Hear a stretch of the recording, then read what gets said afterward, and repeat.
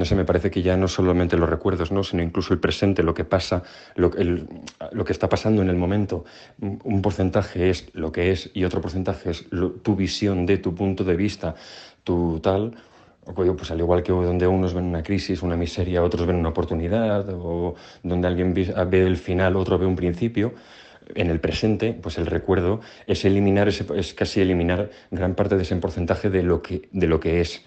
Y lo que se te queda es lo que tú veías, ¿no? Porque al fin y al cabo el ser humano es yo creo que es una máquina que recopila los datos bastante mal. O sea, no todo el mundo ve exactamente los colores igual, ya si te pones incluso en lo técnico, ¿no? No recuerdo, no huele lo mismo igual, no les sabe la misma comida igual.